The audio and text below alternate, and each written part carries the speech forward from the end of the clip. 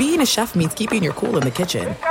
And with Resi Priority Notify and Global Dining Access through my Amex Platinum card, Right this way. it's nice to try someone else's food for a change. That's the powerful backing of American Express. Terms apply. Learn more at americanexpress.com/withAmex. At Bet365, we don't do ordinary. We believe that every sport should be epic. Every home run, every hit, every inning, every play. From the moments that are legendary to the ones that fly under the radar. Whether it's a walk-off grand slam or a base hit to center field. Whatever the sport, whatever the moment, it's never ordinary at Bet365. 21 plus only. Must be present in Ohio. If you or someone you know has a gambling problem and wants help, call 1-800-GAMBLER. Getting ready to take on spring? Make your first move with the reliable performance and power of Steel battery tools. From hedge trimmers and mowers to string trimmers and more, right now you can save $50 on select battery tool sets. Real Steel. Offer valid on select AK system sets through June 16, 2024. See participating retailer for details.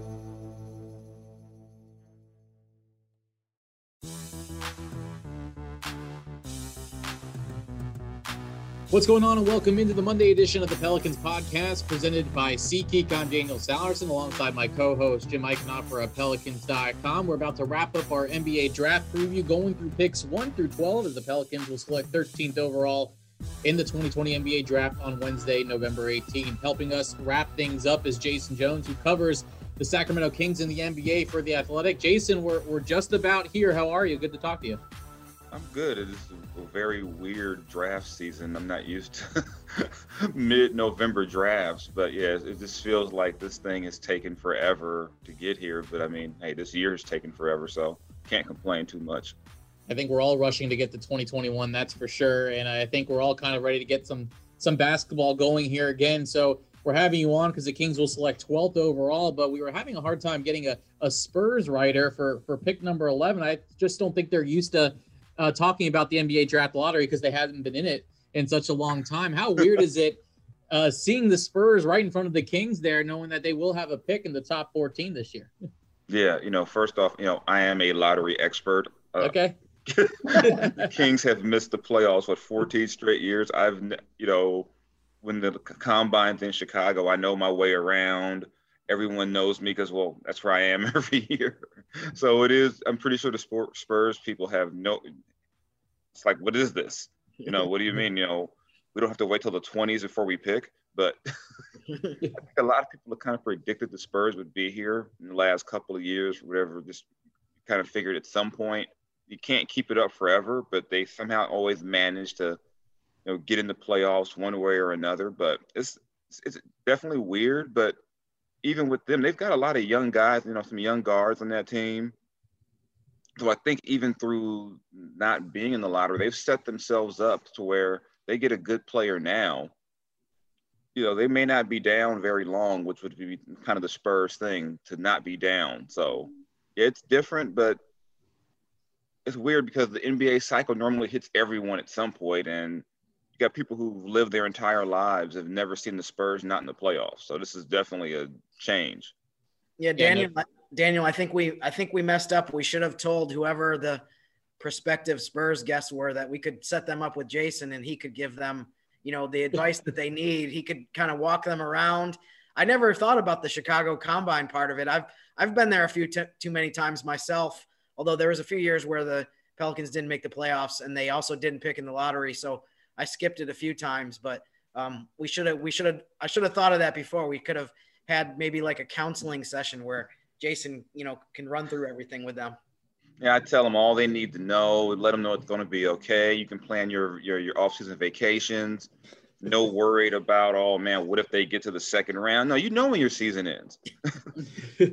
Very true. I guess this is good that we're going to call you draft lottery expert Jason Jones with us here on the Pelicans podcast. Before I get to Jim real quick, let's talk about pick number 12, because obviously the Pelicans and their fans have a lot of interest in pick number 12 just because it's right before New Orleans as of now. What are the Kings looking at pick number 12? You don't really have to go into specific about a player, but is this a type of pick where they go by a position that they need? Or is this, we've been asking everyone, are they going to more look at a best available type of approach? It's kind of different for me because the Kings have a new GM in Monty McNair.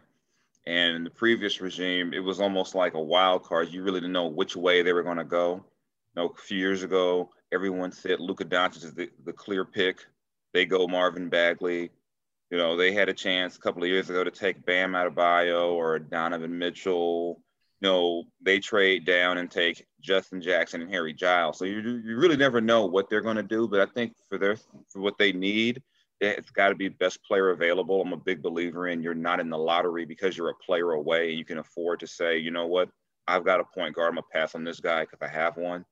Take the best player. But I think in their ideal situation, the best player would be a wing guy, a 3-and-D type player to help with some defense. Just because right now, their best perimeter defender is Harrison Barnes, and Harrison can't guard every single wing they play. And they ended up using Corey Joseph to help him with that. And then they acquired Kent Bazemore, but that's 6'3" and 6'4". And that's probably generously listed as 6'3" and 6'4" for Baze and Corey. So you need some wings, some guys who will at least, help you defensively. So I think in an ideal situation, they'll find them a guy around 6'6", 6'7", can defend multiple positions and kind of grow into that role for them. Jason, you mentioned just now a couple of the young guys that they're trying to build around, including Bagley. What is your evaluation of their young core? I mean, did they make enough strides last season that you feel confident that this group of guys is something that is promising, or is it kind of still up in the air, partly because of the injuries? I know Bagley has missed a lot of games, and Bogdanovich missed a decent amount of games as well last year. What's your evaluation, I guess, of just this young group of guys that they have? I think of all of them, De'Aaron Fox has the all-star potential, but Bagley only played 13 games last season. I mean, when he played as a rookie, he still missed, I believe, 20 games as a rookie, but toward the end of that rookie year, you started to see flashes of a guy who could be a 20-10 guy. Mm-hmm. But last year, a big part of what they had planned to do as a team was built around Bagley's athleticism, the idea that you had a big, you would start him at the 4, but he would play a lot of 5. And then they would just run teams because between Fox and Bagley, you've got two supreme athletes, and most bigs aren't going to want to run with Marvin Bagley for an entire game. But they just never got a chance to do it because of the injuries. Marvin got hurt the first game of the year. And when he came back, he was coming off the bench, and then he started starting again. Then he injured his foot, got hurt again. So it's hard to put a real read on Marvin just because he really hasn't played. And I know everyone I've talked to there believes that he's still going to be a good player. He's still young. Just got to let him get healthy. I know in the NBA bubble, they were really hopeful that he would be able to come in and help him out. Got hurt again. So from everything I hear, he's healthy now. He feels good. So got to try to keep him together. And then Bogdanovich is a restricted free agent. So, Buddy Hield's under contract. He hasn't necessarily been happy, but they committed a lot of money to Buddy already. And I don't know how you can commit the big contract to Buddy and also Bogdanovich. So they got some decisions to make. How much further can this nucleus they've put together, or should I say Vlade Divac put together, how far can it go? Is it going to maybe max out as a 35-win team? If that's the case, you might have to look at, do we let Bogdanovich go? Do we do a sign and trade? Do we maybe trade Buddy just because as much as we love Buddy's shooting, Buddy's, 27 going on 28. 27, 28 range, how much better is he going to be? And maybe we can start to build this thing again. I know the fans, that drives them crazy because you're looking at 15, 16 years out of the playoffs. 16 would be the NBA record. So that they don't want that, but this is a new regime. They can't worry about that because they weren't here for the last 14 years. They got to worry about what they can do going forward. And if you miss it for a couple more years and then make it for 10 straight years, maybe you're okay with that. Sure. You alluded to this briefly as far as that it sounds like they wanted to play really fast or faster. I think one of the last season, one of the things that really surprised me when I looked at Sacramento's numbers last year, the Pelicans played them twice in the bubble, so they were a team that we focused on. I was very surprised to see that they were only 19th in pace. Mm-hmm. How much of that was because of injuries, and how much of going forward and now Alvin Gentry's, on the coaching staff there, as well as a lot of people know, how much of the plan do you think it is that they want to try to play faster, especially with the point guard that they have, who's one of the quickest guys in the league? Yeah, the pace thing was really weird last season. There was a few things. One, De'Aaron got hurt earlier in November.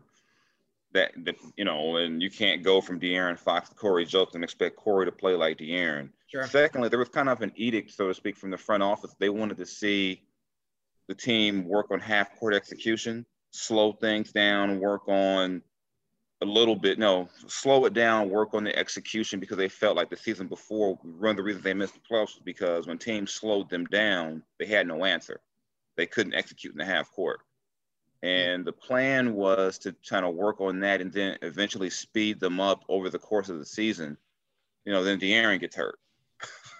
And then you don't have Marvin, with another big part of that plan to get up and down the court. So I expect between having a year under Luke Walton and with Alvin being there, I follow Alvin's career, obviously followed him down in New Orleans. Alvin's team, nowhere Alvin Gentry has been in the last, 20 years, have that team been slow. Yep. So I expect that will pick up, and that'll help De'Aaron. And I think another thing too is that if they can get another ball handler to go with De'Aaron, that would help them play faster. So, but it's definitely going to be an emphasis. Lucas said he wants to play fast. He just said that there were times last year where if you play too fast while De'Aaron's out, you wear Corey Joseph out. And they were asking Corey to be their point guard and basically their best on-ball defender. So, the injuries definitely played a part in it, but I think a lot of it is the guys got to also run. So there were times where they would get the ball and walk. And they would just do it. So it's got to be a constant emphasis. And I think what they got previous years was, at least the previous season was, they were drilled, run on makes, run on misses. And I think they got to get back to that. Jason, before I let you go here, this is going to be one crazy week for everyone covering the NBA, fans of the NBA, employees of the NBA. Just the fact that we're on this Monday, the trade moratorium has been lifted. Then you have on Wednesday, the NBA draft, and on Friday, free agency can begin. When you're talking about how busy this week is going to be as far as trades are concerned, do you expect a lot of trade activity, especially with the salary cap staying pretty much where it was at last year? Do you expect a lot of trade activity, whether it's today through Wednesday, leading into the draft? I do, just because the cap is going to stay where it is, and that might be the fastest way for teams to make improvements right now. 2, 3, 4 team trades, and there won't be the same type of money out there in free agency. So maybe guys will opt in. Maybe some guys won't decline, will pick up their player options and do so knowing that the team they're picking up the option was going to trade them somewhere else. There's going to be a lot of different type of moves that'll come up this year or this week. This is just crazy. This is going to be a whirlwind week, and then knowing how this business works, there'll be a bunch of trades on Thanksgiving probably. So. You'll have something to talk about at the table, right? Yeah, it should be a fun couple of weeks because, right after that, we're right in the training camp. Yeah, absolutely. That's Jason Jones, who covers the Sacramento Kings in the NBA, draft lottery expert for The Athletic. Jason, how can folks follow you on Twitter? Mr._Jason Jones, where if you're following me, we're going to have fun. Just be ready. We're going to have fun. So. As someone who follows him, that seems to be the case when seeing your tweets. I appreciate the time here. Enjoy this week. I know you're not going to probably get a lot of sleep, but it's going to be crazy, but it's also going to be a lot of fun. I really appreciate it, Jason. Oh, no problem. Anytime, guys.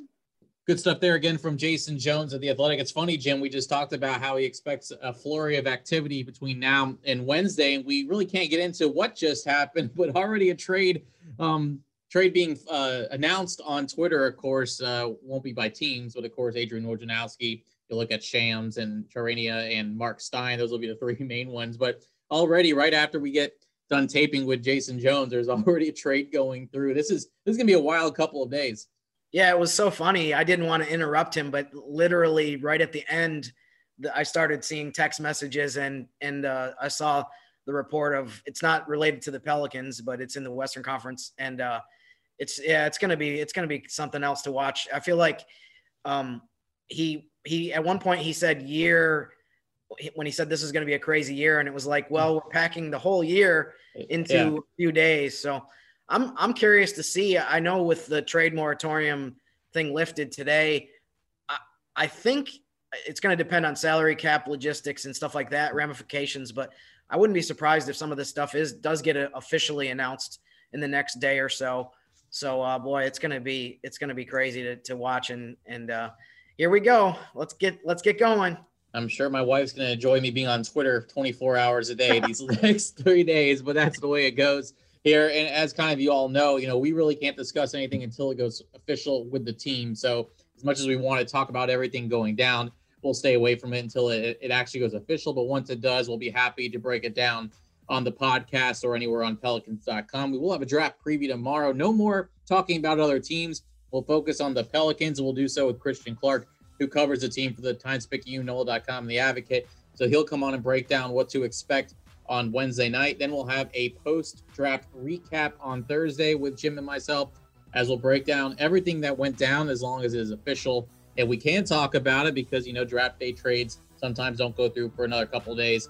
And then we'll kind of get you going with free agency and all that next week during the Thanksgiving week. So buckle up, Pelicans fans. Buckle up, NBA fans. This should be one heck of a week, and we hope you can join us on every podcast, especially this week.